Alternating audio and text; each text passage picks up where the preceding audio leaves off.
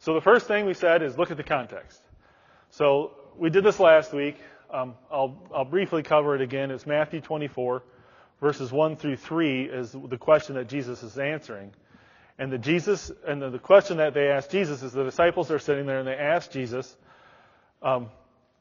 privately, they ask him, tell us, when will these things happen and what will be the sign of your coming and the end of the age? Now what they were talking about, it says there in verse 1, Jesus came from the temple and was going with his disciples, and he pointed out to them the buildings, and he said, not one stone here will be left on another which will not be torn down. And they ask him, well, when is that going to happen? And what will be the end of the age? Okay, so that's the question that Jesus is answering. So that's the immediate context.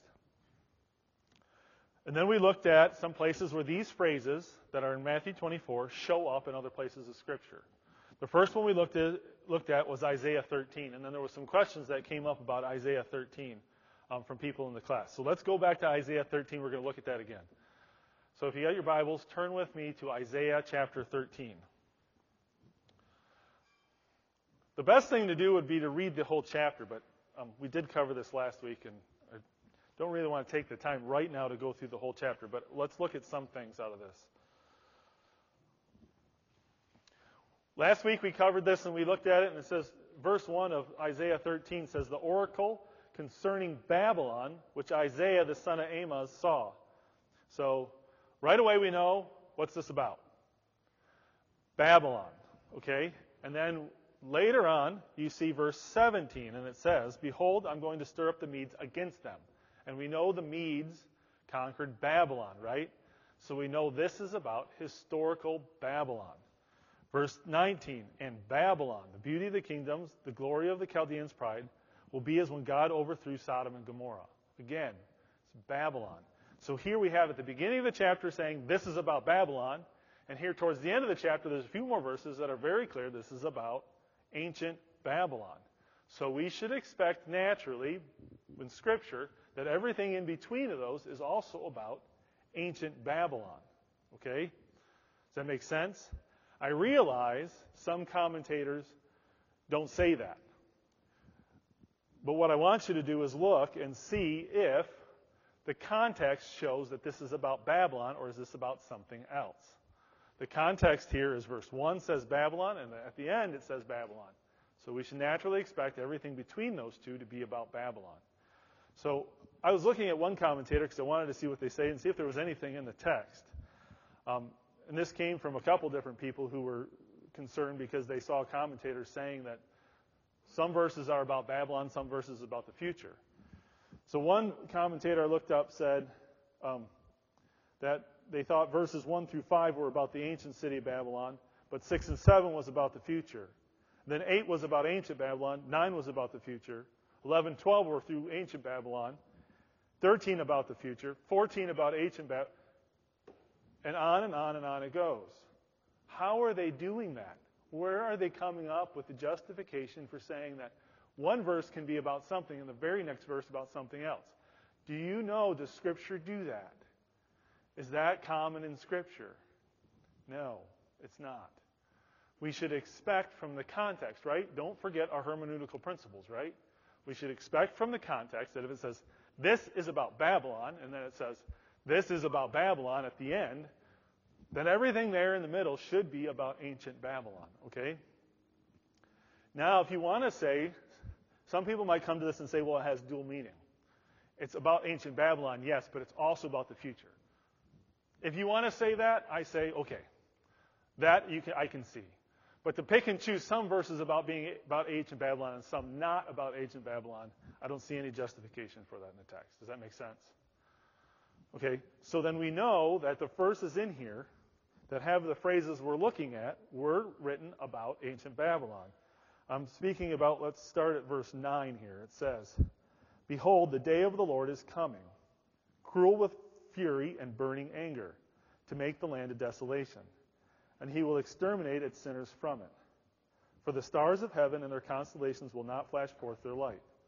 The sun will be dark when it rises, and the moon will not shed its light. You recognize that phrase, right? That's one reason why I had you put Matthew 24 on that sheet, because you can read that and it's verbatim right from Isaiah 13 to what we're reading in Matthew 24, right? Isaiah states, the sun will be dark when it rises, and the moon will not shed its light. And Matthew declares, the sun will be darkened, and the moon will not give its light. It's identical, right? But here we have in Isaiah 13 that those phrases are used about the ancient city of Babylon, something that happened in the past, okay? So then we looked at Isaiah 34. I won't go back there again. I will just quickly go over it. But it said, Isaiah 34, verse 4, and all the host of heaven will wear away, and the sky will be rolled up like a scroll. And then the very next verse says, behold, it shall descend for judgment upon Edom. And the next verse says, and a great slaughter in the land of Edom. So we have this phrase, the host of heaven will wear away, and the sky will be rolled up like a scroll, being written about the judgment on Edom, the nation of Edom. That's on Isaiah 34. And then Joel 2 is where we left off. We read Joel 2, and Joel 2 says, blow a trumpet in Zion, and immediately Dan knows right away. He says, well, this is about Israel. It says in Zion. And then the next line says, let all the inhabitants of the land, right, the land of Israel, tremble, for the day of the Lord is coming. This is Joel 2. But then in verse 10, talking about what's going to happen to the land of Israel, it says, before them the earth quakes, the heavens tremble, and the sun and the moon grow dark, and the stars lose their brightness. So again, we have these phrases used about something that happened in the past to the nation of Israel. Okay? And what was happening to the nation of Israel? The next verse, verse 11. The Lord utters his voice before his army. His camp is indeed very great. For mighty is one who carries out his word. The day of the Lord is indeed great and very awesome. Who can endure it? Okay. Now we're on to the next verse I want to look at, and that's Amos 8. So if your Bibles, turn to Amos 8. Who knows what the book of Amos is about? The great majority of the book of Amos is about one thing. Does anybody know what it is?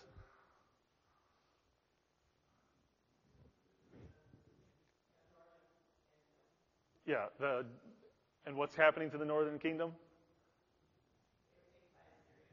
Yes, they're being conquered, right? This is about God's judgment on Israel, right? This is God's judgment on Israel, the great majority of the book of Amos. And I think it starts in chapter 2 and runs through the end of the book. All about Israel and what is going to happen to the nation of Israel, okay? And so, let's see. Dan, do you have Amos 8, verses 1 through 3? Can you read those?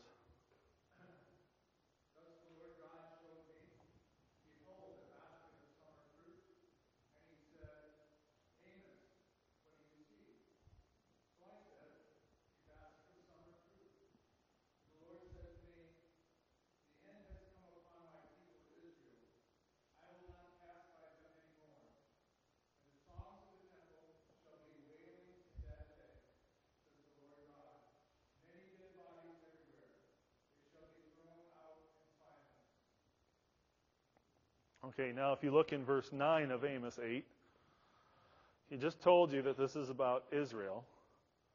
What's going to happen to them? He's talking about the destruction of Israel, or judgment coming on the nation of Israel. And verse 9 says, it will come upon, about in that day declares the Lord God, that I will make the sun go down at noon and make the earth dark in the broad daylight. So here we have very similar phrase, again, being described about what was going to happen to the nation of Israel, something that happened in the past. Okay? And that was the destruction of Israel in 722 BC. The majority of the book of Amos is about the destruction of Israel, something that happened in the past. Okay? Ezekiel 32. Go to Ezekiel chapter 32. We're going to read some of that too.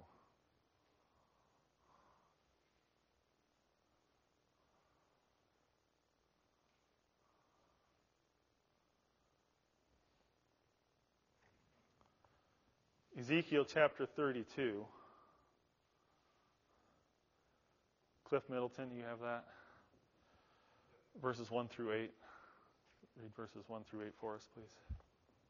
Came to pass in the 12th year, in the 12th month, in the first of the month, the word of Yahweh came unto me, saying, Son of man, take up a lamentation for Pharaoh, king of Egypt, and say unto him, You are like a young lion of the nations, you as a whale in the sea, and you came forth with your rivers and troubled the waters, and with your feet fouled the rivers. Thus saith Yahweh, Adonai Yahweh, I will therefore spread out my net over you with a company of many people, and they shall bring you up in my net. Down to what verse? 8. Then will I lead you upon the land. I will cast you forth upon the open field, and will cause all the fowls of the heaven to remain upon you, and I will fill the beasts of the whole earth with you. And I will lay your flesh upon the mountains, fill the valleys with your height. I will also water with your blood the land in which you swim to the mountains. And the rivers shall be full of you. And when I shall put you out, I will cover the heaven and make the stars thereof dark. I will cover the sun with a cloud, and the moon shall not give her light. All the bright lights of heaven will I make dark over you, and set darkness upon your land, saith the Lord God. Thanks, Cliff.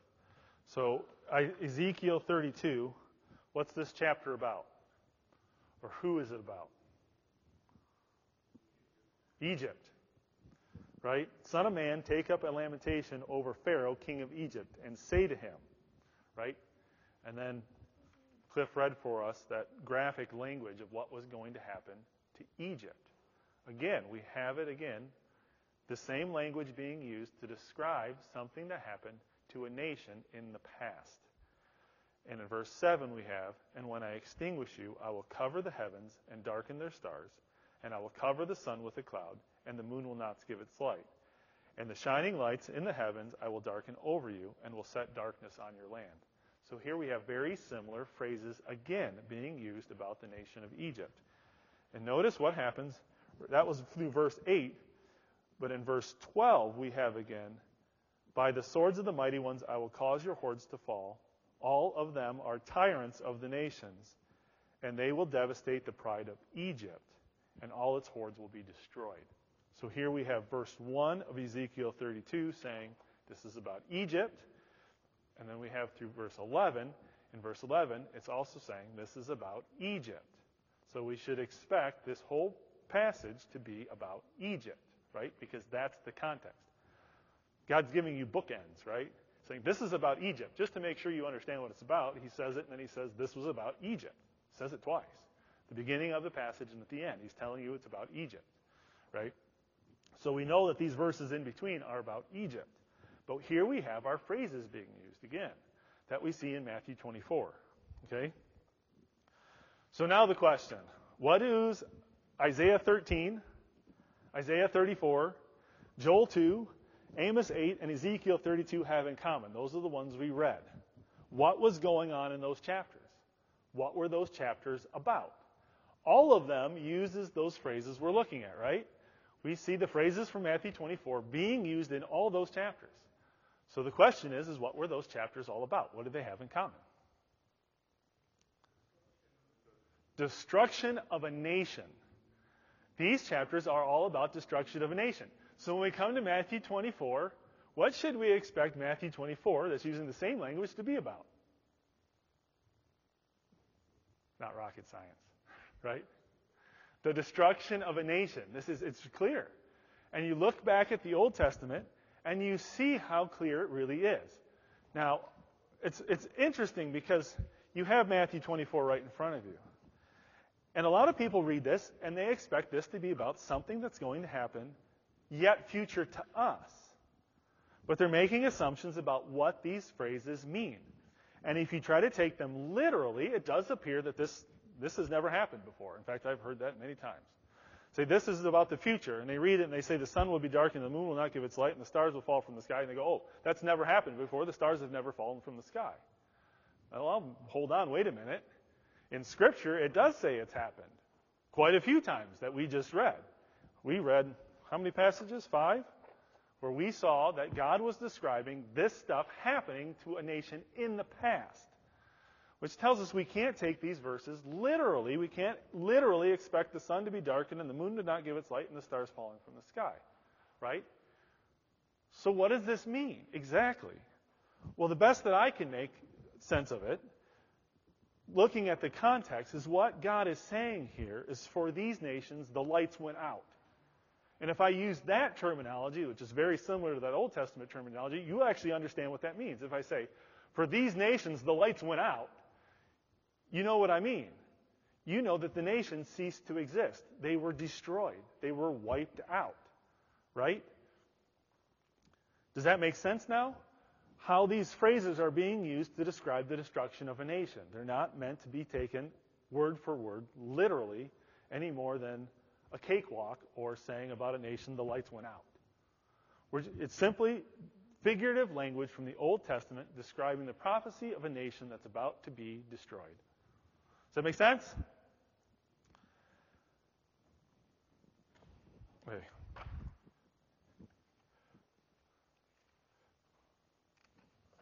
Back to where we were. So now remember the context of Matthew 24. Okay?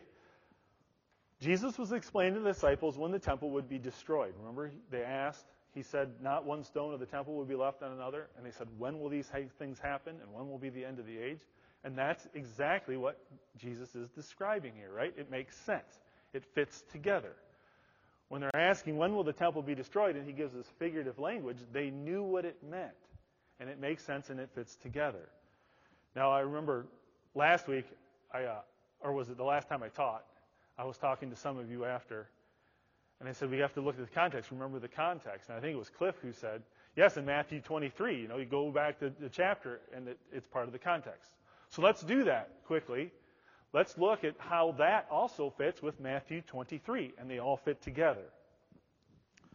What's Matthew 23 about? Right before our passage, in Matthew 23, what is that chapter about?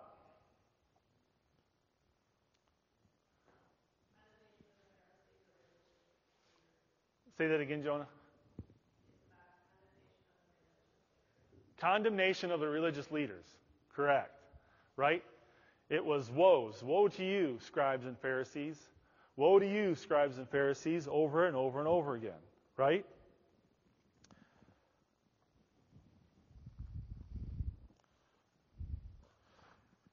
I thought I put it in my notes here.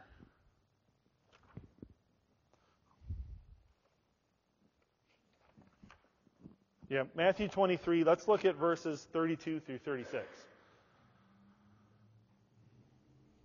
Matthew 23, 32 through 36. Ethan, you have that?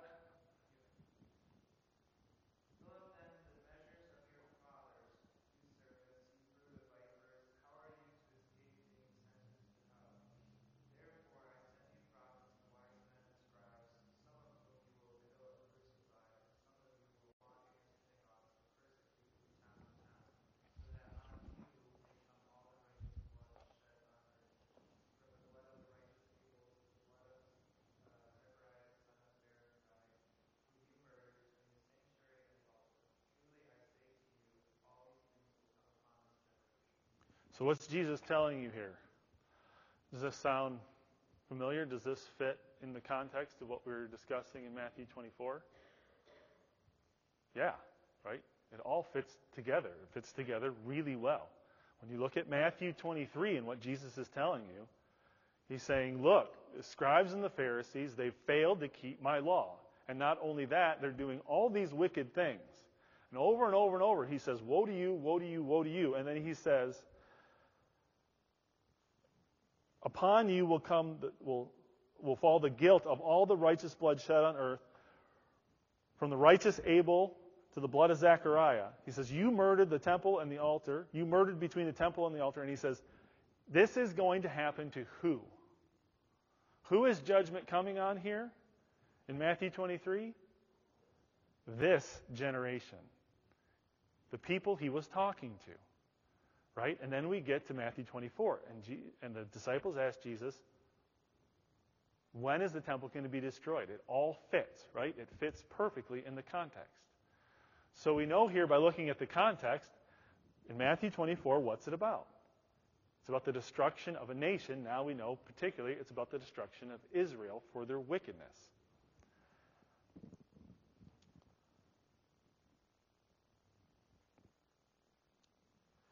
Matthew 24, verse 30, there's some other things in here that I want you to look at too that also make sense if they're clarified a little bit. Matthew 24, verse 30 states, this is the way the NAS puts it, and then will appear the sign of the Son of Man in heaven, and then all the tribes of the land will mourn. It actually says the tribes of the earth will mourn, and they will see the Son of Man coming on the clouds of the sky with great power and glory. There's two things that are a little confusing in there, and so I looked it up. The first is, then will appear the sign of the Son of Man in heaven. And it's kind of interesting. Sometimes you run into things where you wonder if the translators had other notions in mind when they were translating these things. But they actually confused the Greek word order there. Why they switched it, I'm not exactly sure. But if you look at the right Greek word order there, it says, then will appear... Here, I wrote it down here. Hold on. Make sure I get it right. Then will appear a sign, the Son of Man is in heaven. A little different than the sign of the Son of Man in heaven. So it's saying there that the sign is, there's a sign showing that the Son of Man is in heaven, not a sign from the Son of Man in heaven. Does that make sense? So the word order is a little confused there. So what it's saying is a sign will come showing you that the Son of Man is in heaven. This is being proof that the Son of Man is in heaven and reigning. Not the sign is from the Son of Man in heaven. Does that make sense? It's a little tricky. I looked it up, and that's the sense that I could make out of it, and I looked up some commentators. One was, I wrote it down here in my notes. If I can find it, I can tell you who it was that said it. Alfred Marshall.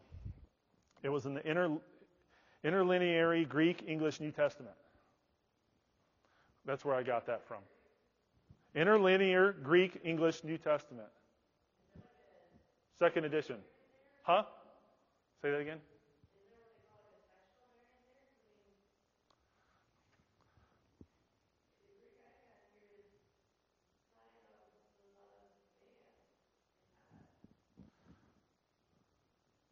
Right.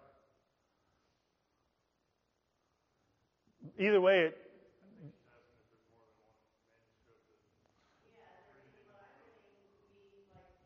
I suppose it's possible. But either way, I mean, that's how it can be taken, even if the way the NAS if you read even the way the NAS translates it, it can be taken either way.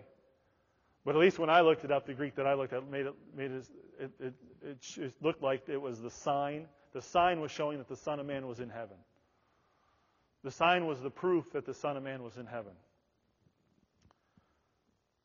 And then in Matthew 24, verse 30, the other thing I wanted to look at was, and then all the tribes of the earth will mourn. Does anybody have an NIV? Is anybody reading from the NIV? I have it available right here. That phrase, in the NIV, they put a note next to, and then all the tribes of the earth will mourn. I think it's the way the NIV puts it, or maybe the tribes of the world. Yeah, verse 30 where it says, and all the tribes of the land. In the NIV that I have, there's a footnote that says, then all the people of the earth will mourn when they see the Son of Man coming on the clouds of heaven with power and great glory. Does yours have a footnote next to all tribes of the earth? In the NIV you have? The footnote says? Tribes of the land. Right. And the word there used for earth in the NAS, the Greek word can mean earth or land.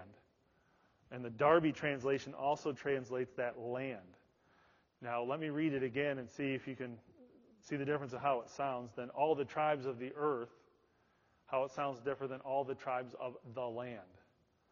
If I told you tribes of the land, what would you think of? Israel. Right? Makes sense.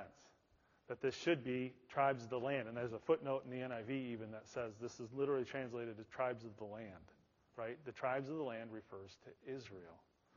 So here we have, then will appear the sign of the Son of Man in heaven, and then all the tribes of the land will mourn, and they will see the Son of Man coming on the clouds of the sky with great power and glory. It fits, right? It all fits together.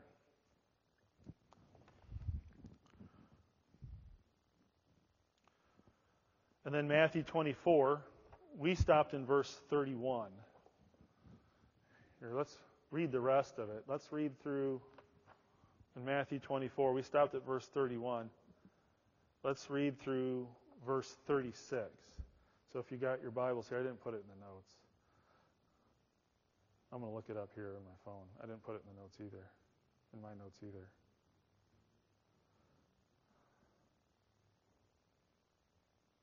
Okay, does somebody have that? Verses 32 through 36? Go ahead, Quentin. From the fig tree learn its lesson. As soon as its branch becomes tender and puts out its leaves, you know that summer is near.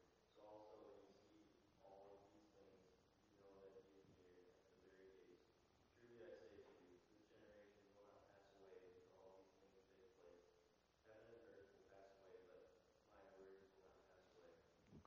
So here we have again, does this sound familiar, this phrase? This generation will not pass away until all these things take place. Where did we read that before? Chapter 23. Shows again right here. Now, I realize some commentators want to make this say the word generation there means something other than generation. But it's interesting that the same ones who say that, look in Matthew 23, where the same phrase is used. This will happen to this generation. And there they say, oh, that's about the generation. And then you get here and you get this generation again. They go, oh, no, that's not about this generation. There's no justification for that. The word there means, for generation, means generation. I've looked and I've looked. I can't find any justification for making it say anything other than this generation. But here in the context, it fits, right? It fits in the context.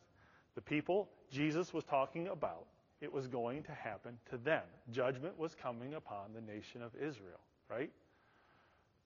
So what is Matthew 24, at least through verse 35 that we just read, what's it about?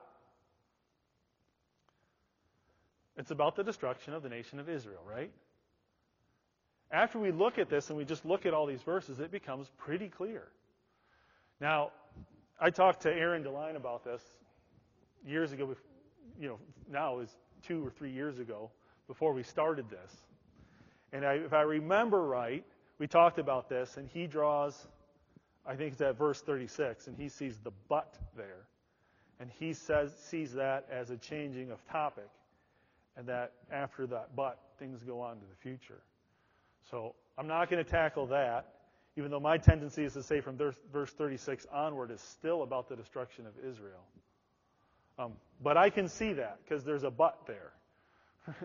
And it's saying, okay, these things are going to happen, but something else. And that was Aaron's take. I say, okay.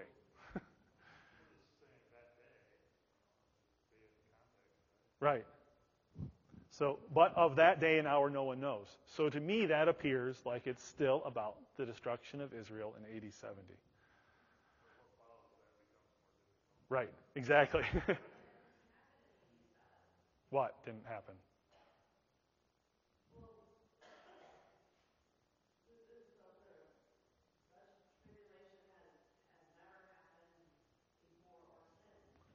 I would argue that was true about AD 70. That in AD 70, nothing had happened like that before, and nothing has happened like that since. And I take that, the reason I say that is, one, because God's Word says so. And it's clear from the context that this is about AD 70.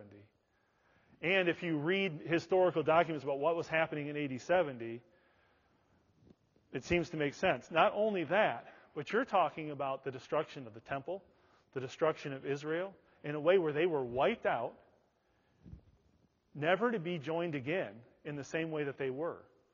And remember the question at the beginning, what will be the sign of this happening when they were talking about the temple? They said, what will be the sign of this happening and the end of the age? Cliff Montry mentioned to me, he said he heard commentators saying that was two different questions. But if you think about it, I think that's the same question. What will be the sign of this happening, being the temple being destroyed, and the end of the age? Isn't the temple being destroyed and Israel being completely wiped out the end of an age? So, yes, clearly that's the end of an age that was never to be restored again as far as a national state of Israel that was God's people. Yeah.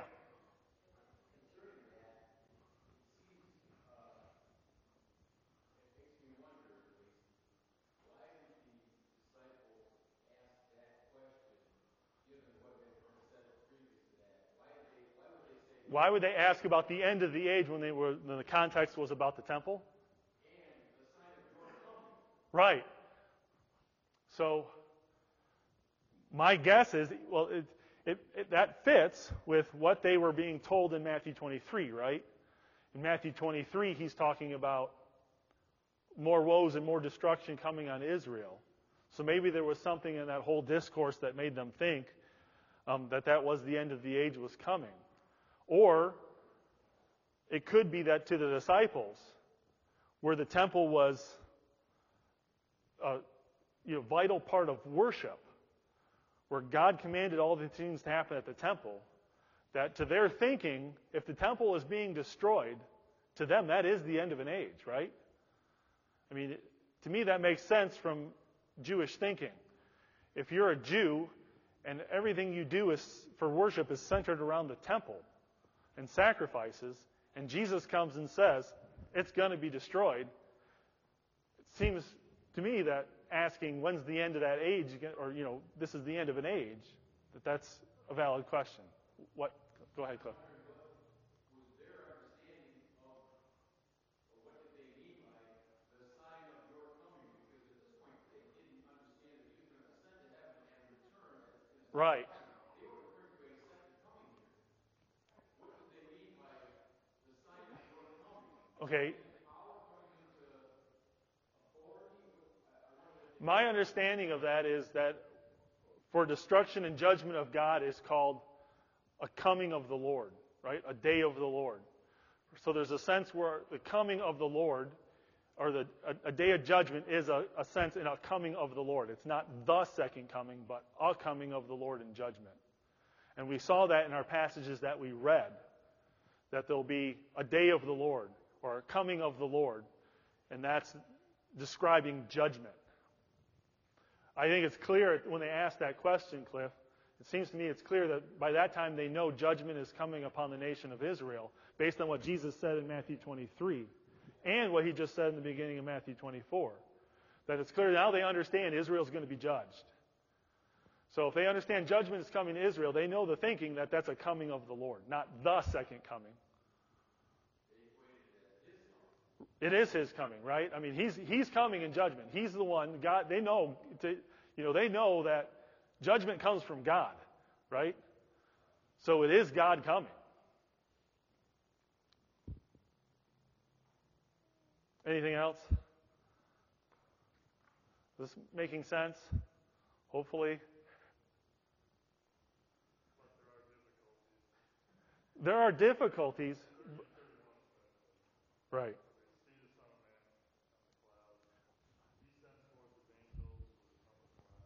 Okay, so here, Cliff, you're always one step ahead of me. Why is that? That's the next thing in my notes.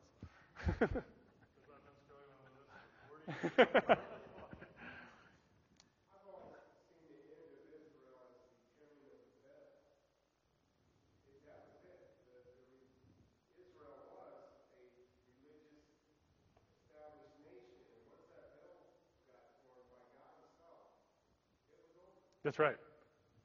Exactly right, Dale. So here, let's look at the next part that Cliff just brought up. Next thing in my notes, actually. Okay, verse 30, I think we covered pretty well. The tribes of the land will mourn, and they will see the Son of Man coming in the clouds of the sky with great power and glory. We know that's about the judgment of Israel. That's about the judgment of the nation. Okay, well, what about the next verse, verse 31? And he will send forth his angels with a great trumpet, and they will gather together his elect from the winds, from one end of the sky to the other. The other thing we didn't see here, I didn't cover, it was in verse 30, the Son of Man coming on the clouds of the sky with great power and glory. Okay? So here's the next phrase, the Son of Man coming on the clouds of the sky. So I didn't cover that yet, actually. So let's cover that now. So what's that phrase mean? What does it mean, the Son of Man coming on the clouds? Okay? We see this again, if you want to look at this briefly here. I'm running out of time. Matthew 26. Let's go there. Matthew 26, verses 59 through 66. Matthew 26. So this is the phrase we're looking at now, the Son of Man coming on the clouds of the sky. That's the phrase we're going to look at now. What does that mean exactly? What does it mean when it says the Son of Man coming on the clouds of the sky? And we see that phrase again here in Matthew 26. Dale, you got it? 59 through 66? Read through Matthew 26, 59 through 66.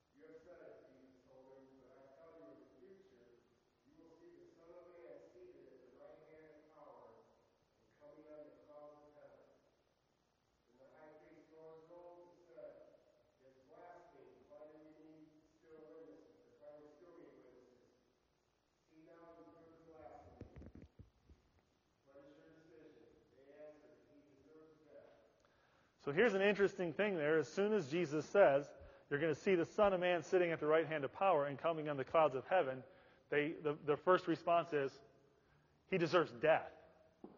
And you might go, how did they get that from that phrase? Well, obviously that phrase means something to them more than the literal, more than it means to us. That they'll see the Son of Man sitting at the right hand of power and coming on the clouds of heaven, and they're going, he's blaspheming. He deserves death. Well, why? So what do? If we want to know what that phrase means, let's look it up. Now this, unlike the last phrases where we looked at where it was judgment and very graphic, gory detail about judgment that was coming on the nations, these verses are really great. So I'm actually quite excited about coming to this part because we get to read some really great passages of Scripture that use this same phrase. The first one, Psalm 68, if you want to go there, Psalm 68, 1 through 4.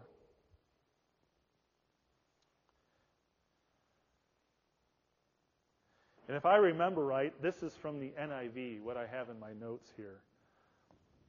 Sometimes with Old Testament stuff, sometimes I like the NIV. Anyway, Psalm 68, may God arise, may his enemies be scattered, may his foes flee before him. May you blow them away like smoke, as wax melts before the fire. May the wicked perish before God. May the righteous be glad and rejoice before God. And may they be happy and joyful. Sing to God. Sing in praise of his name. Extol him who rides on the clouds. Rejoice before him. His name is the Lord. The NIV writes, sing to him, sing praises of his name, him who rides on the clouds. Okay? Let's go to Psalm 97.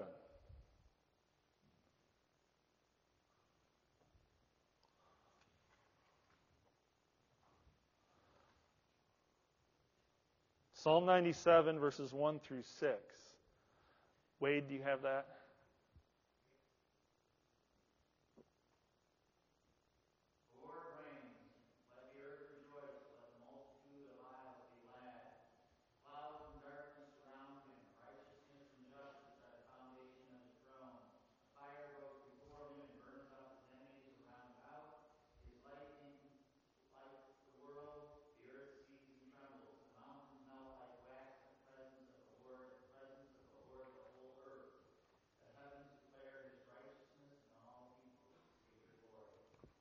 So here's Psalm 97, verse 2. Clouds and thick darkness surround him. Right? Okay. Go to Psalm 104. Go ahead. What was... Hold on. Put my... New King James is what you were reading, Wade? What do you have, Lisa? NAS. I have the NAS. The Lord reigns. May the earth rejoice. May the many islands be joyful. Clouds and thick darkness surround him. What did yours say, Wade, there for verse 2? Clouds and darkness surround him. Okay. Righteousness and justice are the foundations of the throne. That verse 2 is identical in the NAS. It's exact. The two translations. Okay. Okay, Psalm 104.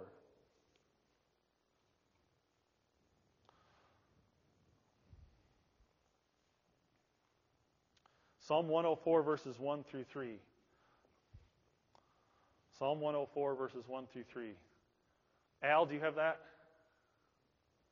Bless the Lord, O my soul. O Lord my God, you are very great. You are clothed with splendor and majesty, covering yourself with light as with a cloak, stretching out heaven like a tent curtain. He lays the beams of his upper chambers in the waters. He makes the clouds his chariot. He walks upon the wings of the wind. He makes the clouds his chariot, and he walks upon the wings of the wind. Go to Daniel 7.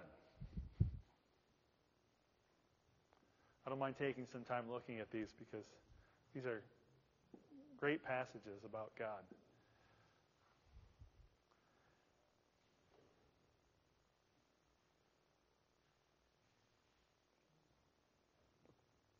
Daniel 7, verses 13 and 14. Daniel 7, verses 13 and 14. We'll start over. Dan, do you have that? I was watching the night visions, and behold, one like the Son of Man, coming with the clouds of heaven.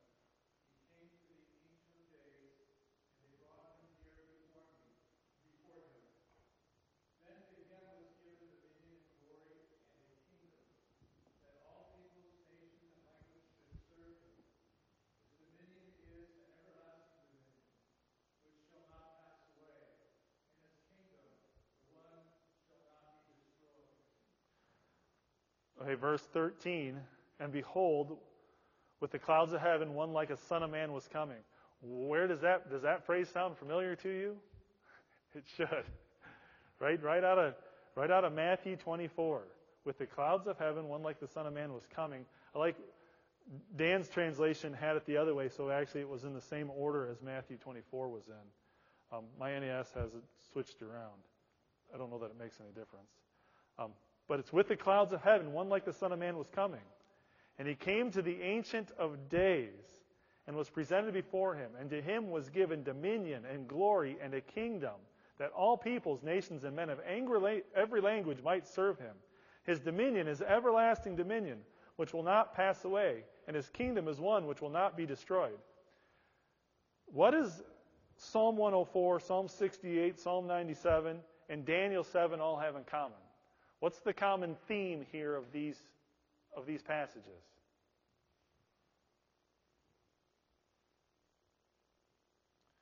Psalm 104, he lays the beams of his upper chambers in the waters. He makes the clouds his chariot. He walks upon the wind. What's the general theme of these verses? Psalm 97. The Lord reigns. May the earth rejoice. May the many islands be joyful. Clouds and thick darkness surround him. Righteousness and judgment are the foundation of his throne. Talking about the glory of God, right? He's King of kings and Lord of lords, right? Daniel 7. Here we have the same phrase being used in Matthew 24. And think about what this phrase is saying. It says this phrase, the phrase that we have, and you'll see the Son of Man coming with the clouds of heaven. Then it says he came to the Ancient of Days and was presented before him, and to him was given dominion and glory and a kingdom. Starting to make sense? Putting some pieces together here. So what was Jesus saying when he says, you will see the Son of Man coming on the clouds of heaven? What was he saying about himself? It's pretty clear now after looking at these.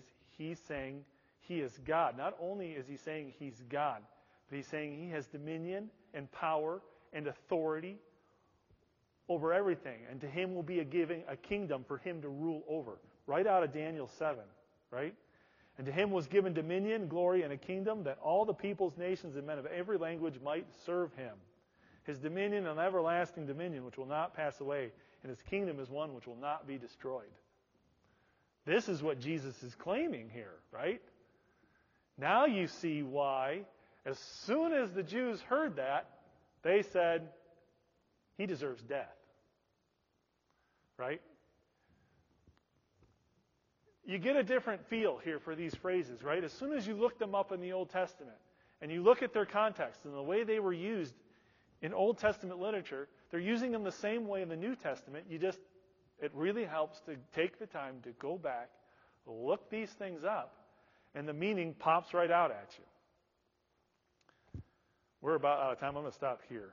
Are there any more questions? I really hope this is helpful. I know we've come from a lot of different backgrounds theologically, and a lot of people have been taught different things about a lot of these things. But I picked this one because to me this one seems pretty clear. You start to look these phrases up in the Old Testament, and the meaning from the Old Testament comes right out. You can see what these phrases meant. What was their purpose? How they were being used in the Old Testament, and they're using them exactly the same way in the New Testament. Make sense? Okay. Let's pray. Dear Lord, thank you for your word. Thank you for making it so clear. Thank you for helping us understand it. Thank you for your Holy Spirit, the Spirit of truth that comes alongside us and helps us along as we go. May your Spirit work in us and teach us your truth. May we understand it new every day. May your word be new every morning to us. May your word be a lamp unto our feet and a light to our path. Like Jesus prayed in John 17:17, Lord, sanctify us in your truth. Help us to understand your truth. Help us to understand your word. Help us to gain new understandings that we didn't have before each and every day. May your word be a joy to us and a comfort. Thank you, Lord, for giving us your word. And thank you for being here with us. Thank you for the opportunity to come together and worship you, the Ancient of Days. To you has been given dominion and power and authority over all nations, and you rule them with your mighty hand. Praise be to God. In Jesus' name we pray. Amen.